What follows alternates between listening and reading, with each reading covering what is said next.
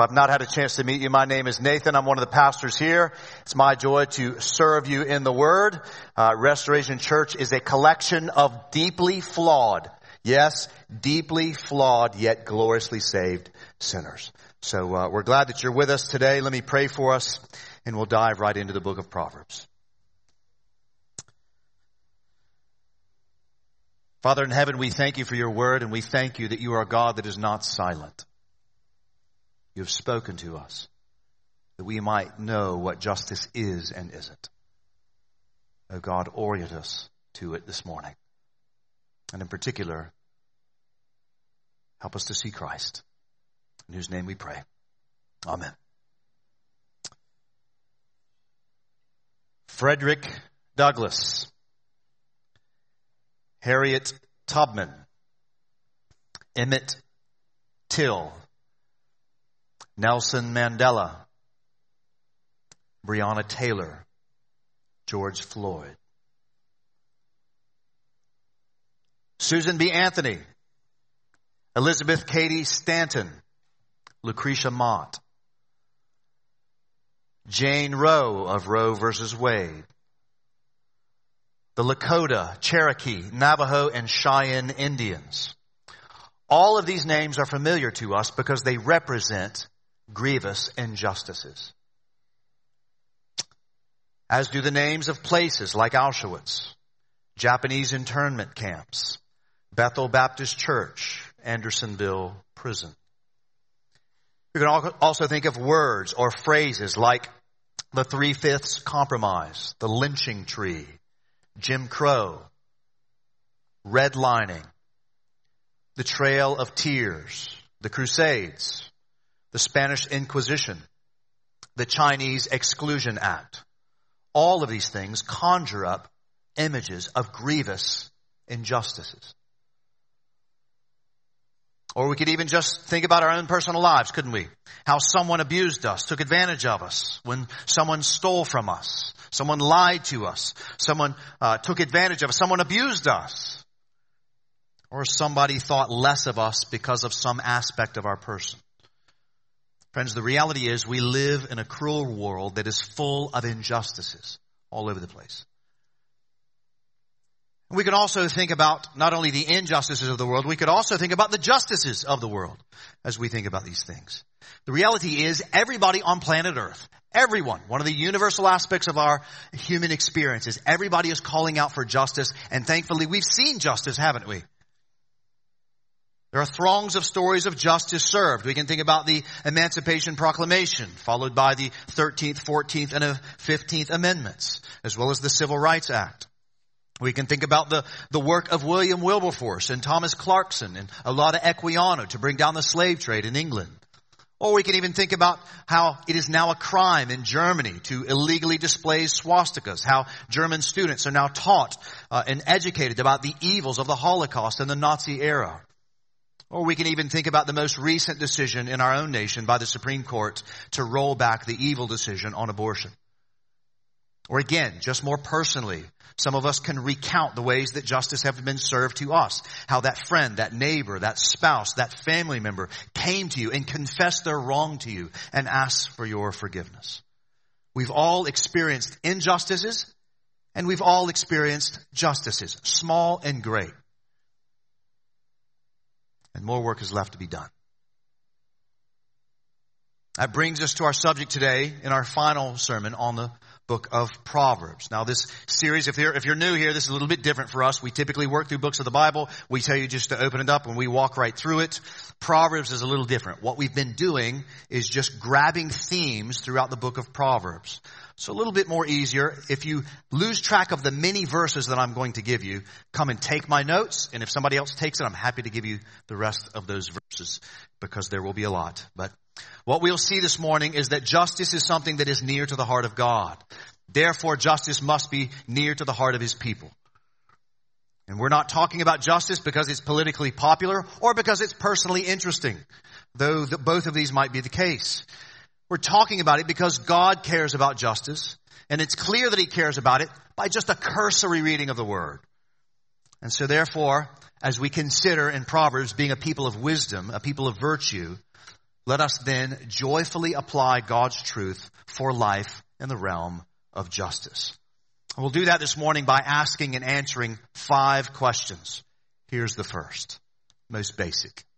What is justice? And by implication, what is injustice? What is justice? We're looking at the very beginning of Proverbs. We're reminded why Proverbs was written. Right, it is a book in the Old Testament. That is, if you're not familiar with the Bible, right, this is a book in the Old Testament. It's anticipating the arrival of Christ. And so therefore, it's a book, as we read, a book by King Solomon written to his son to help him navigate life in the covenant. And we read at the very beginning of Proverbs, Proverbs 1, verse 2 and 3, it says that it's written, why? Quote, to know wisdom and instruction, to understand words of insight, to receive instruction in wise dealing, in righteousness, justice, and equity. And so at the heart of the book of Proverbs is to take wisdom and then apply it to justice. That's what we read. And so the first thing we learn about justice is that it is wisdom, right? It is God's truth correctly applied for life. But we also read, that's the beginning of Proverbs, we also read at the end of Proverbs this, Proverbs 31, 8 and 9. It says there, open your mouth for the mute, for the rights of all who are destitute. Open your mouth, judge righteously, defend the rights of the poor and needy. And there, friends, we get what justice really looks like, what it is and what it does. It's endeavoring to judge righteously, to defend the rights of the poor and the needy.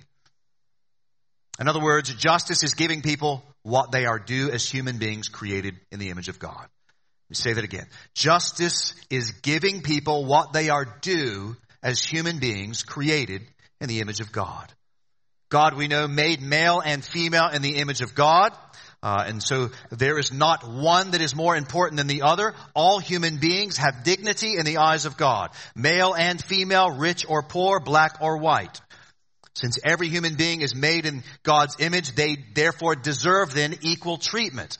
As the Apostle Paul tells us in Romans 2:11, that God shows no partiality. God shows no partiality. Therefore, justice is giving every human being what they are due as image bearers, the fullness of dignity. And so that means from the child in the womb to the elderly in the hospital, every human being deserves justice. They all deserve what they are due, equal treatment as human beings, no partiality. And so that's what justice is. And so consequently, since this is what justice is, injustice, right, is pretty fairly easily seen, right? It is partiality as opposed to no partiality. Injustice is partiality or unequal treatment of some persons such that the unequal people are not given their full dignity as human beings. Now, to be sure, justice and injustice defined this way does not mean that there will always be equal outcomes. But justice defined does endeavor to give equal treatment to human beings as image bearers. So, for instance, a child should be treated with the fullness of dignity. They should receive what they are due. But given their youth and their ignorance, they should not be given a driver's license to drive around, right? But all human beings should receive justice. That is what they're due. So therefore, since the poor, the widow, and the orphan are so often and so easily cast aside as something below the full dignity of humanity, the Lord then regularly calls for justice to them, to give them what they are due as human beings created in the image of God. That's the first question. Second question. Well, where does justice come from? Where does justice come from? Now, guys, this is a critical question. Super important question to answer. The longing for justice is as universal as death and taxes, right? And yet few people slow down to ask this question of where justice comes from. And it's vital that we do. And the reason why it's vital is because justice does not just exist in a vacuum. It is not the random assortment of socially constructed ideas, as evidenced by the 2-year-old who, when their toy is stolen, they scream out, right? Morality is a basic building block to human DNA. Just try to go one day this week. Try to go 1 hour this week without saying that something should or shouldn't happen, or something is right or wrong, or good or bad. We can't do it. It's just part of the human experience. We all do it. And so the question is, what is our morality? What is our justice based upon, wherein we then infer good or bad or right or wrong? And so defining justice as giving people what they are due has tons of moral baggage. So it demands that it be fleshed out. Most especially that last word, due, what they are due. So I've already said they're due it because they're created in the image of God. But friend, listen, think about this. If there is no God, then they are due nothing. If there is no God, things sort of are as they are. They're naturally created. Well, then murder, lying, cheating, right? These things just are. If God doesn't exist, there is no need for justice because things simply are. There's no inherent worth to any of these things. No rights to protect if things simply are. In other words, justice and your desire for it would seem to be a strong indicator for the reality of a justice holder. And secondly, you say, okay, Nathan, yeah, sure, maybe, right? Maybe it's God's some sort of higher power. I'm good with that. But even, friend, if that's you, you're going to have to define what that higher power is. You're going to have to be clear about that higher power. You can't build sandcastles on clouds. You can only build sandcastles on something that is fixed. Something is firm and fixed. I love this quote. I think C.S. Lewis really gets at this in addressing those that try to have right or wrong, or morality, justice, without a God. C.S. Lewis says in his book, Abolition of Man, quote, in a sort of ghastly simplicity, we remove the organ and demand the function. We make men without chests and expect of them virtue. We castrate and then tell the castrated to be fruitful.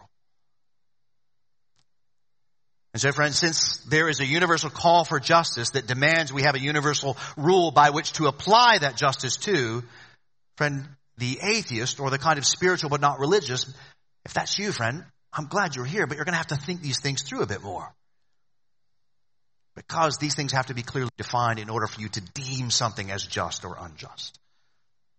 But for the Christian, our answer is clear, and we offer it with great confidence. Justice comes from the God of the Bible. Take a look at Proverbs chapter 2, verses 6 to 8. We read there, for the Lord. Notice the specificity, by the way. That Lord in all caps is the covenant name of God. That's Yahweh, I am. This is the covenant name given to God's people. For the Lord, for Yahweh gives wisdom. This is not just the general God. This is a specific God. For the Lord gives. He's the one that gives wisdom. From his mouth come knowledge and understanding. He stores up sound wisdom for the upright. He is a shield to those who walk in integrity, guarding the path of justice and watching over the way of the saints. Or we can read in Proverbs 29, verse 26. Many seek the face of a ruler, but it is from the Lord that a man gets justice. So he gets it from the Lord because the Lord is not only the sovereign, but he's the one that defines the good, the right, and the true. Because he is its source. God is its source. So we go back to the very beginning of the Bible, for instance. In Genesis chapter 1, verse 1, right? First verse of the Bible. In the beginning, God created the heavens and the earth. And then at the end of that, chapter 1, verse 31, God looks at this and calls it very good. How is he able to say that it's very good? Because he defines what's good. Because he is goodness in and of himself. He was able to deem what was good, not only because he made it, because he was and is the definition of the good. He's the standard. Thus the comment in Proverbs 14:31. Whoever oppresses a poor man insults his maker. So the Lord is the source of wisdom and justice. We read in Psalm 89 verse 14, righteousness and justice are the foundation of your throne, in reference to the Lord. Deuteronomy 32:4. At the rock, his work is perfect, for all his ways are what? Justice. A God of faithfulness and without iniquity. Just and upright is he. And so where does justice come from? Well, it comes from the God of justice, revealed to us in his word, because he is the source and the standard of the good, the right, and the true.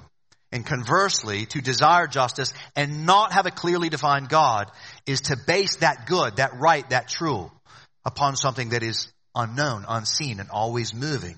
It is to play the part of a fool, which is what Psalm 14:1 says.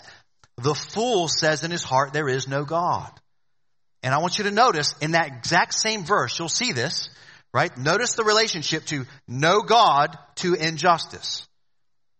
They are corrupt. The one that says that there is no God. They are corrupt. They do abominable deeds. There is none who does good.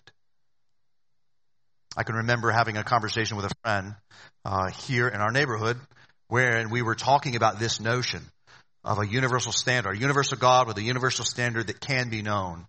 And he was disagreeing with me, which was fine to do. We were having a good conversation. And so I said to him, I said, well, friend, how about I just slap you in the face, go home and burn your house down? And he, of course, rightly said, no, I would not like that. Well, I said, well, why? Based upon what? How is it you know? If there is no God and we're all just kind of living out our own truth, why can't I do whatever I please? Why can't I do my truth? And just, I don't like you right now and I'm going to go burn your house down. Well, of course, right? He didn't like, and of course he shouldn't have liked that. So if there is a God and the foundation of his throne is righteousness and justice and goodness, if he is the source and standard of justice and he has made us in his image to know him and to show him, therefore we could understand therefore what justice is and where it comes from so that we might then live it out on the earth. And at the same time, this also, by the way, friends, explains why there's this universal call for justice. No matter where you go on planet Earth, there's a place for people calling for it. Third question. We've said what it is, where it comes from. Third, well, what's the motive of it? What's the motive of justice? And even by implication, what's the motive of injustice?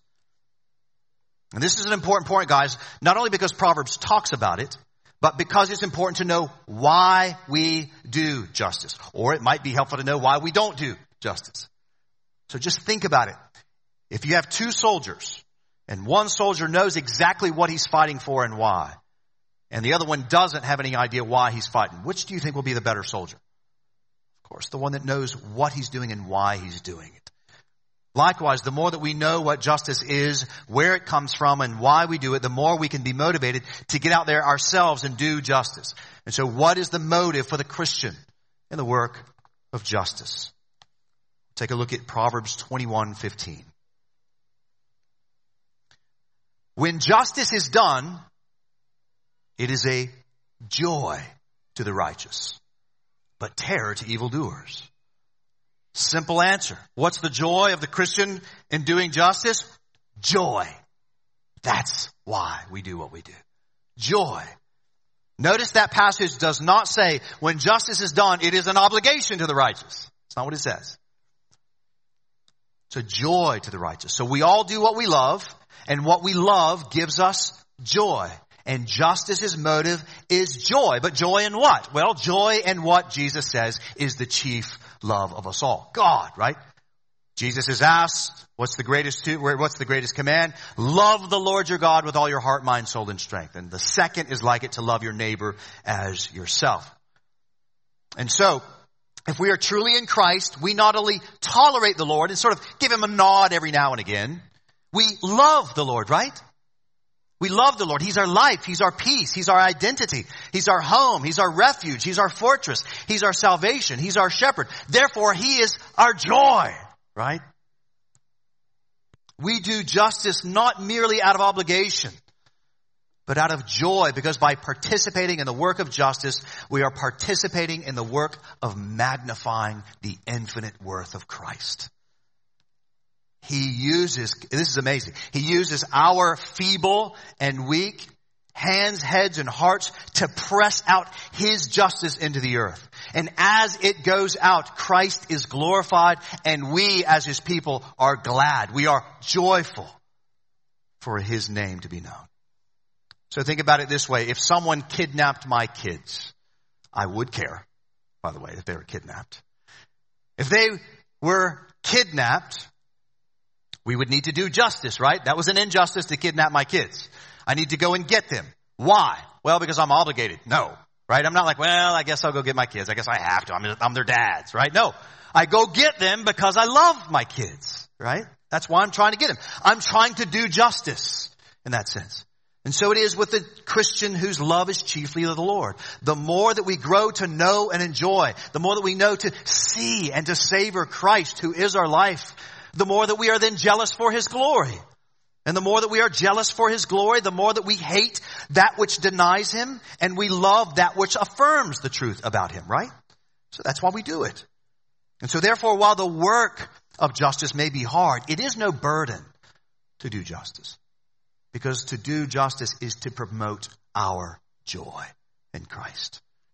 But also, we not only do justice for our joy in the glory of Christ, we do justice because we love our neighbors, right? That's second command. We love our fellow human beings that are created in the image of God, even and especially our enemies. If they are experiencing injustice, we ought to care because God cares about all injustice. And why does God care about all injustice? Because injustice lies about who He is in the world that He made. So think about, just as an example, think about this little bit of wisdom from Proverbs 13:23. It says there that the fallow ground of the poor would yield much food, but it is swept away through injustice. Now, right there, we get an insight as to what injustice's motive is, don't we? Oftentimes in the book of Proverbs, you'll see that injustice is motivated by greed or by the desire for power or even sexual immorality or pride. In other words, we see injustice is motivated by some form of selfishness, self-glory, joy in whatever I want. But the Christian is the opposite. We ought to be the opposite. We are motivated by the glory of Christ and the good of our neighbor. Y'all hear me say this a lot, right? The glory of Christ and the good of our neighbor. What am I not pointing at right now? Me, right? This is how we are to be oriented. So when we see the poor, for instance, being taken advantage of, again, not being treated with the equalness of dignity. Oftentimes, these poor are being taken advantage of by the rich and the powerful. It should then grieve us because it lies about the way that Christ uses His power. Not to mention, it tramples on the dignity of the poor's humanity that is meant to image God, which therefore is then showing partiality. Therefore, we as Christians ought to hate when the poor, the orphan, and the widow, or the marginalized experience injustice, because it lies about God and it tramples upon the experience of a human being created to image God. Now, friends, I don't know what you think about protest marches. We live in a city where there's a lot of them. In my human experience, I've walked in two. I've marched in two. I've walked in the March for Life to protest abortion, and I've walked in the march for racial injustice. And in both of those, my motive, I pray, was the glory of Christ and the good of my neighbor. I didn't participate in those things because that's what my tribe told me to do. I didn't participate in those things because it was kind of culturally appropriate or popular, or because I thought that it might make me feel better about myself. That's not why I did it. No, I did it because Christ rescued me from my sin. And He reconciled me back to Himself, to know Him and enjoy Him. And He's offering that salvation to all tribes, tongues, and nations. And therefore, my motive was to then reflect those new hungers and thirsts that God has given me. Hungers and thirst for righteousness. That's why I did it. Motivated by the glory of Christ and the good of my neighbor. I don't know that marches accomplish much. Maybe they do, maybe they don't. But I only share this as a way of illustrating the motives of the Christian in the work of justice. We fight for justice because Christ deserves the glory of that justice and that of our neighbors. They deserve it. No matter who they might be, they deserve to receive their due as human beings, as opposed to the unjust that is motivated by just what they get out of it. But then the question may come, fourth question. How do we know what justice is and isn't? How do we know we're getting it right? Well, remember how Proverbs begins. Again, Proverbs 1:3. It's written, why? To receive instruction. Solomon is writing to his son, by extension coming to us, to receive instruction on wise dealing in righteousness, justice, and equity. So we're all broken. Nathan Knight is broken. You know me for 5 minutes, you'll figure that out, right? Shoot, you know me for 60 seconds, you'll figure that out. We're all broken. We all have disordered loves and insights. And all of our kind of broken compasses can therefore then lead us to the wrong things in the wrong ways. Therefore, while we do have that, all of humanity has that basic morality. That doesn't mean that our value system is right because our compasses are broken. We are pointing to a direction. We are pointing to a morality, but that doesn't necessarily mean that it's pointing to the right. We might feel that this is right and that's wrong, but is it? We might call something just that is unjust, or vice versa. We might value something that is unjust when it's actually just. Therefore, friends, we need instruction in righteousness and justice and equity. That's why Proverbs of one book in the Bible is here to give us instruction. It is the kindness of the Lord that he gives us his word. As I prayed at the beginning, he's not a God that's silent. Aren't you glad that God didn't say, all right, there, go out and do justice and kind of say, all right, y'all figure it out. Right? That's not what he does. God is not a God that is silent. He has spoken to us in those two books. One in creation, that book of creation, and the book of the Bible. In the created order, we see something of the power and the glory of God. We call that, as Christians, general revelation. It's generally revealed to all of humanity. That's something that everybody experiences, from the basic sense of morality in us to that transcendent beauty of the sunset on the beach when you're lifted up, right? Your senses are lifted up, to the glory of a thoroughbred racehorse, right? We can know something about, all humanity can know something about the power and the worth of our Creator in creation. But secondly, though, we need that special revelation in God's Word to know more precisely what is at the heart of God when it comes to justice. More precisely. We need, as Proverbs has been teaching us, right? We need to get wisdom, get instruction, get discernment, get knowledge about justice from the Word, because He is the source and the standard of justice.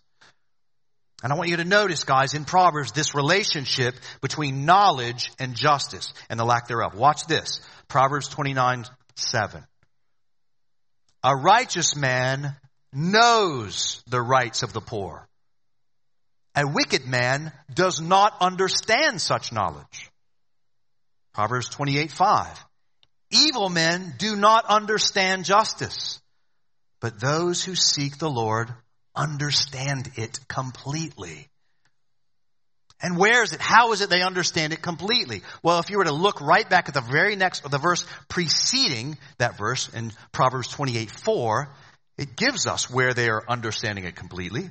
Proverbs 28:4 says, those who forsake the law, not just a law, the law, specific law. Those who forsake the law praise the wicked, but those who keep the law strive against them. So God created us in His image. We can know Him. And the way in which we can know who God is and what justice is through something in creation, but more specifically in His Word. The law, as it says there in Proverbs 28. And the most just man to ever walk the face of the earth was, of course, Jesus Christ. And Jesus was very clear that He came not to abolish the law, but to fulfill it. In other words, Jesus loved the law. Jesus taught the law. You go read one page in one of the Gospels, you're going to see this. Jesus loves the Bible. He's teaching the Bible. He's standing for the Bible. And He sees the Bible as a way in which to promote justice, right? He even understands that He's fulfilling that word. He most certainly did see the Bible as a kind of binding element. But it was a binding element that was meant to be for our freedom and for our joy. That we might walk in the paths of righteousness. And you see this notion of even the Bible as some kind of standard of righteousness. And not, of course, that this entity has gotten it right. Most certainly haven't. But nevertheless, you go around to the Supreme Court building and you'll see these pictures of Moses in the Bible around. Therefore, friends, we cannot be ignorant. And we cannot be ignorant of what justice is precisely. We cannot be ignorant, and we cannot just take what the world tells us is right and wrong. We can't just sort of take it in. We must go to the Word. We must study it. We must hear it. We must hear it taught. We must hear it preached. And most of you know that. You're like, yeah. This is the time Nathan tells us to go read our Bibles. But are you doing it? Are you doing it? Are you able to point to something in God's revealed will in order to bring you to the conclusion that this thing is right or wrong or good or bad? Are you able to do that? Or do you just simply assume it? The problem with assuming something is good or bad or right or wrong or just or unjust, as I like to remind us often, the problem is not only that we are broken, but we are being discipled by the world in 1,000 different ways. Every day, you and I, me, you, we're all being discipled in various ways. And oftentimes we're being discipled without even knowing it. From the social media feeds we get, from the TV shows, the movies, whatever. All these various things that we participate in. Cable news, YouTube, our schools, whatever. We're all being discipled in various ways. The world is telling us in so many different ways, this is just and that's unjust. This is right, that's wrong. The world is telling us that. And sometimes the world gets it right. And sometimes they get it wrong. But remember, whatever it is they're trying to help us understand, they're not basing it, they're not evaluating where the source of justice comes from and then giving a teaching and instruction based upon that. They aren't motivated, in other words, by the joy of the Lord. But oftentimes, their own glory to tell you what they want you to think is right or wrong or good or bad. Therefore, guys, just the call is simple, right? Don't just go along with the flow. Don't assume. Get wisdom in order to then do what is actual justice. That means you're going to have to study the Word. This Word. Secondly, you're going to have to pray in order to know what justice is in it. You're going to need to pray. I love that line from Lincoln's second inaugural address where he is addressing a justice issue and he says, quote, "With malice toward none, with charity for all, with firmness in the right," there's the justice, but listen to what he says next. Charity for all, firmness in the right, as God gives us to see the right. Let us strive on to finish the work we are in.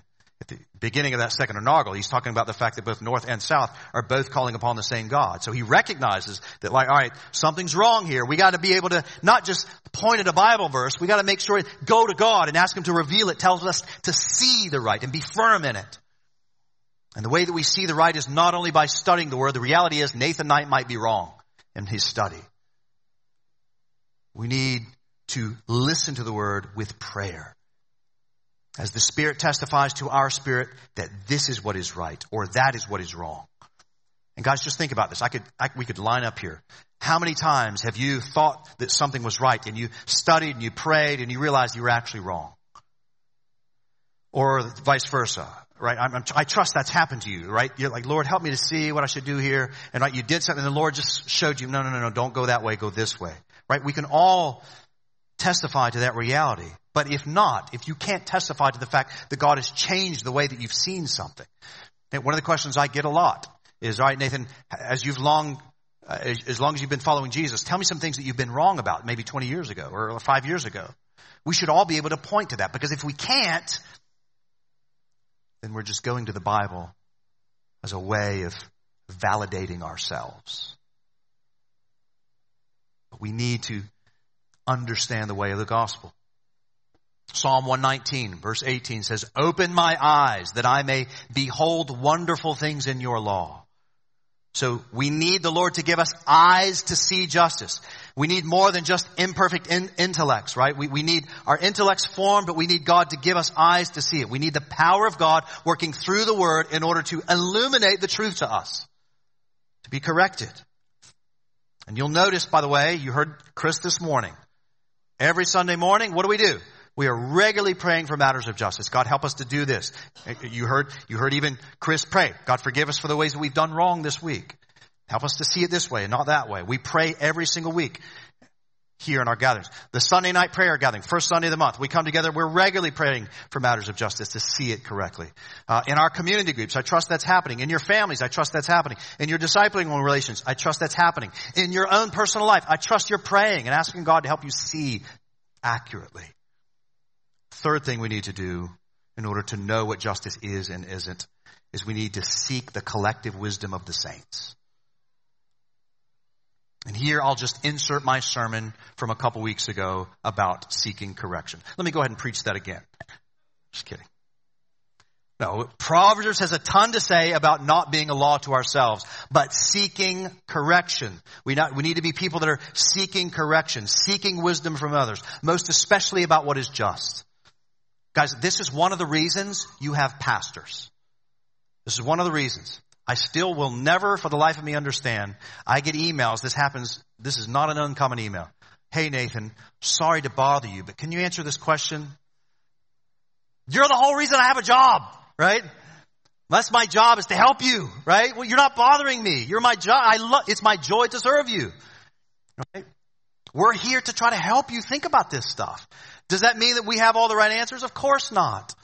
Right? That's one of the reasons we have a plurality of elders, so that Chris can say, Nathan, you got that wrong in the sermon, bro. You need to repent and tell him you're wrong. Right? This is one of the reasons why you guys give me a book allowance. You go into my office, somebody was in there this week. They're like, man, there's a lot of books in here. Right? Yes. I'm reading this stuff. I have time. I get paid in part to read. Right? To try to understand, all right, what's the Lord say about this? What do other people are saying? What is history? What did they say? What did Christians say back in the 200s about this and the 300s about this? What's going on? What does the Bible say? Help me understand. I told my other brothers and sisters in Christ, hey guys, how are you thinking about this? We need to seek wisdom. Need to get correction, counsel. So don't just take in what you hear. Get knowledge on justice by seeking out the word, the prayer, and wise counsel in the church. Remembering the source is the Lord himself. And so now we're ready for the final question. The one probably you're like, Nathan, you got to get to this one. Fifth and final question. How do we do justice? All right, how do we do this? We know what justice is, and by implication what injustice is. Justice is giving all human beings their due as image bearers, no partiality. We know where it comes from. It comes from the Lord, who is just. He's the source. We know what should be the motive of justice, that is joy in the glory of Christ and the good of our neighbor. And we know where to get knowledge about what justice is, through the word, through prayer, through wise counsel. So how do we do it? Well, first, let me just validate the question. Doing justice is not optional for the Christian. This is not like, well, that's a thing for the kind of, there's justice warrior guys, right? Sort of like evangelism. Like, well, that evangelism is for those really gifted evangelists. No. This is not optional. This is, all of us are called to this. I'll give you one. I could give you 100. I'll give you one verse. Micah 6:8. He has told you, O man, what is good. What does the Lord require of you but to, y'all say it with me, do justice. Yeah.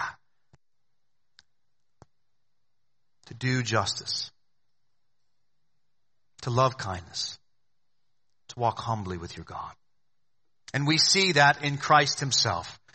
Right? We remember when he did justice in the teaching of the parable of the Good Samaritan. Y'all remember that story? Right? Remember the dude gets beat up. He's dying. He's lying on the side of the road. And like the two pastor guys, the Nathanites of the world, walk right by him. Right? Doing nothing. I got to go off and preach the Bible, man. And Jesus talks about the Good Samaritan, the one that was outside the camp, as it were, the bad guy. He comes and helps the guy. Jesus tells all of that to say that everybody's our neighbor. So we need to see, Jesus shows us. He shows us the need to do justice. He told us to make disciples and teach them to obey all that I have commanded you. That's doing justice. James, in the book of James, we read that religion that is pure and undefiled before God the Father is this: to visit orphans and widows in their affliction and to keep oneself unstained from the world. So doing justice is not just for the justice warrior types in our midst. It's for anyone that has been born again by the new and living hope of Christ. And by extension, I would even say it's just for humanity. And so, as we've already said, we should want to do this work. It's our love for Christ and neighbor. But more specifically, how do we do this? 3 specific ways. Here's the first. You start with your family. You start with your family. You got to do justice first in your family. One verse, 1 Timothy 5:8.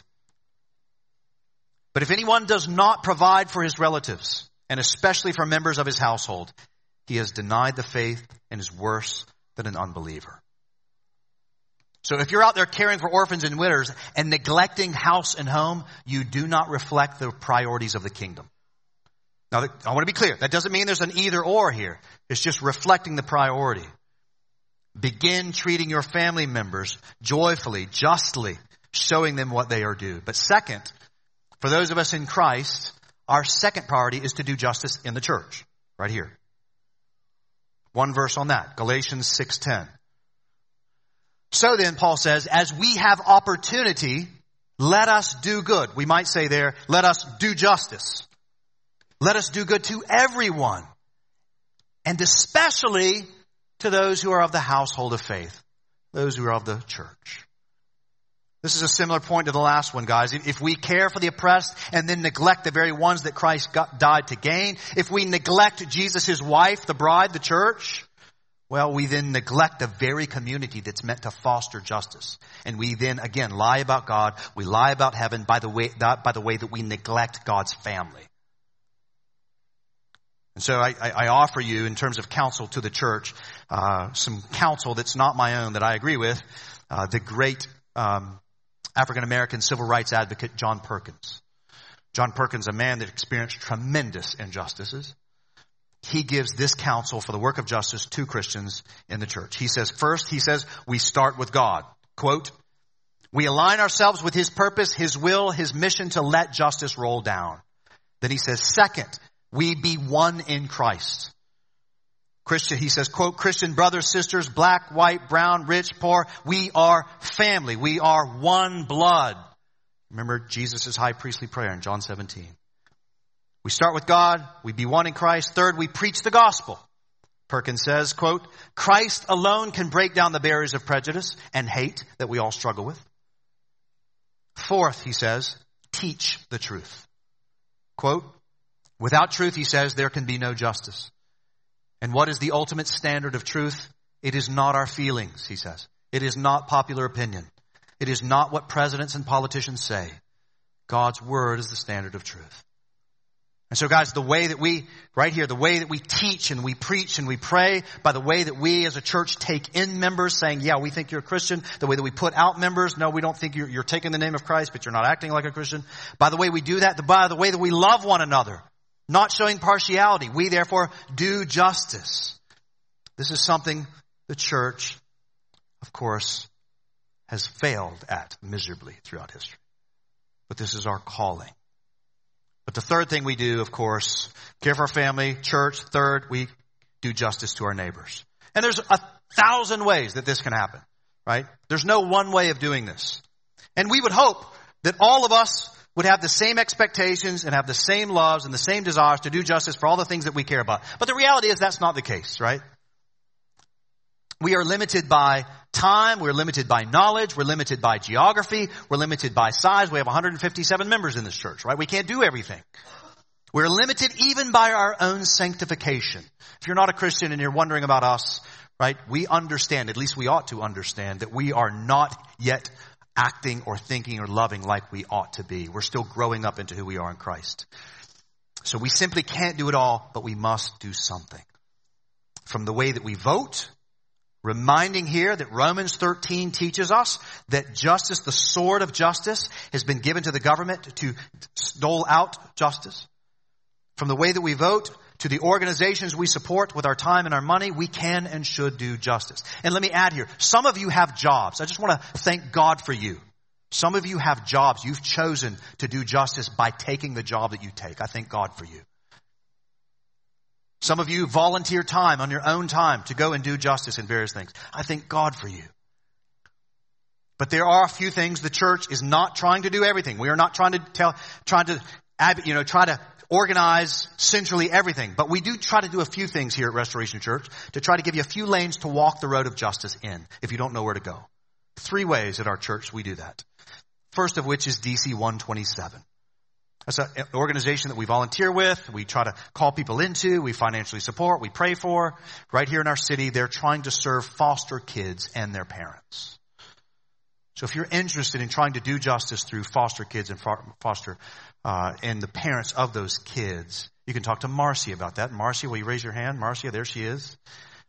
That's one way we try to do this. Another way we do here at Restoration Church, we partner with something called Redeemer's House, which is helping men transition from prison back into normal life. To try to help them understand how to navigate it. Give them some friends. Help them walk that through. Matt Louie helps head that up. Matt, will you raise your hand? There's Matt if you want to talk to him about that. And then, of course, you heard Chris pray for Christian Legal Aid, which provides legal support for the poor in need. Whitney runs that. Whitney, will you raise your hand? There's Whitney if you want to talk to her about that. You can participate, guys, in one of these things or none of them. But you got to do something. Be participating, working. But let me finally alert you to one place of doing justice that maybe you didn't think about. And that is the work of church planting. Now, before you roll your eyes, hear me out. 1 Timothy 3:15 says that the church is, quote, the pillar and the buttress of the truth. Not just a truth, the truth. The church is the pillar and the buttress of truth. And let me just say again, the church has gotten this wrong 1 bazillion times. I've seen pictures of men and women in their church clothes, leaving church, going to a lynching. That is wicked. The church is not always getting this right. But therefore, that's the work of the church that she ought to be doing. That's her mission is. So since injustice is built upon lies about God, lies about man, and since the church is to not only preach the truth, but call people to live the truth by equipping the saints to do good, to do justice, therefore, one of the best ways that we can do justice is by helping churches in communities all over the world, but especially in communities where justice needs to be done. We need to help support and plant churches in those communities, which is every community, but especially those that need it the most. And so 3 churches, you'll notice in the life of our church, 3 churches that we partner with most closely. And I want you to think about this. I don't know if you've ever thought about this. The first church that we planted, we started, and worked most closely with is right here across the street, down the road about 2 miles. They're meeting right now, Iglesia Biblica Sublime Gracia. We started very consciously a Spanish-speaking church to serve the Latino peoples that are so often experiencing injustice. To serve them. And I could give you 1,000 stories of ways that they've done that, and we've participated in that. A second church that we support and work very closely with is a church about 5 miles from here. On the east side of town, Mercy of Christ Fellowship in Lincoln Heights. A 99% African American community that is riddled with injustices. And because they're there, I could give you 100 ways in which they're pushing out the light of the truth and helping people. And the third church that we are supporting is that in northern Iraq. You heard Chris pray for some of the people that they're ministering to. Right, that church is there to try to reach Badini Kurds and care for Badini Kurds, a people who have no defined country or a government of their own meant to serve them. And also, that church is not only trying to serve the Badini Kurds, it's also trying to serve those Yazidis that you heard Chris pray for. 250,000 of them still displaced and living in harsh conditions because of what ISIS did wickedly to them 9 years ago. They're in the middle of that, trying to help that. There's 3 churches. So when we financially support, when we go on trips, when we prayerfully call people to go and live there, we support the work of justice. Since those churches are actively serving their people in word and in deed. They're teaching the truth, and they're trying to embody the truth by being the hands and feet of Christ in the power of the gospel. Churches are uniquely able to serve the whole person. The government can't do that. Churches are uniquely able to serve the whole person, mind, body, spirit. Therefore, that is one of the many reasons we at this church put an emphasis on helping churches begin and be sustained, because in them, justice is done and injustice is put down. The work of the gospel in the gospel-centered churches, friends, is not the only way to do justice, to be sure, but it is a critical way to do it. Because the gospel that the church embodies reminds us of what justice is and where it comes from. I'm going to finish here. We defined at the beginning of this sermon that justice is giving people what they are due.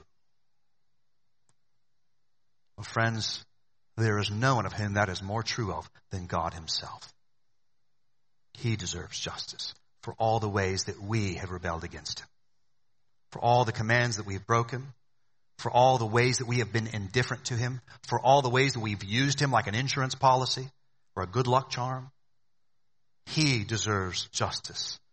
He most certainly does not deserve the injustice of our own sin and rebellion, the ways that we lie about him, the ways that we're indifferent about him.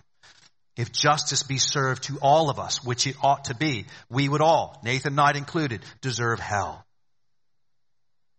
because of the ways that we have been unjust towards God.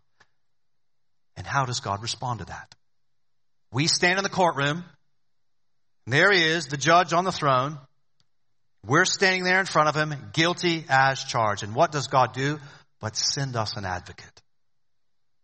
Yes, a kind of lawyer. We have a few of those in this church. And he's not only an advocate, he's a friend.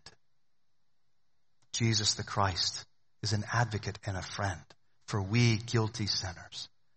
And when God the Father knows that we are unjust and we deserve punishment, the advocate, the friend, Jesus the Christ, Son of the living God, stands in the gap for us and says, I'll take his punishment.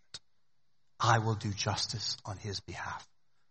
I will go to the cross and bear the penalty of Nathan Knight's sin. I will do justice for him. And I will do it willingly. The Son does not go to the cross because he has to. He goes because he's an advocate and he's a friend that wants to do justice for his people. Christ willingly goes as an advocate on the cross to satisfy God's justice to us by taking it himself. And then declaring us that are sinners righteous. So we have two things that's true about me. That Nathan Knight is an idiot. Nathan Knight is a sinner. Nathan Knight is wrong in so many ways. And yet, God has changed me. He's given me a new status. Like the peasant woman that marries the king, I have a new identity. Though she still thinks like a peasant, she is still royalty. So in the same way, the Christian, justice has been served to me in Christ on the cross. His righteousness has been transferred to me. I now have his name, his status, his hope, his future.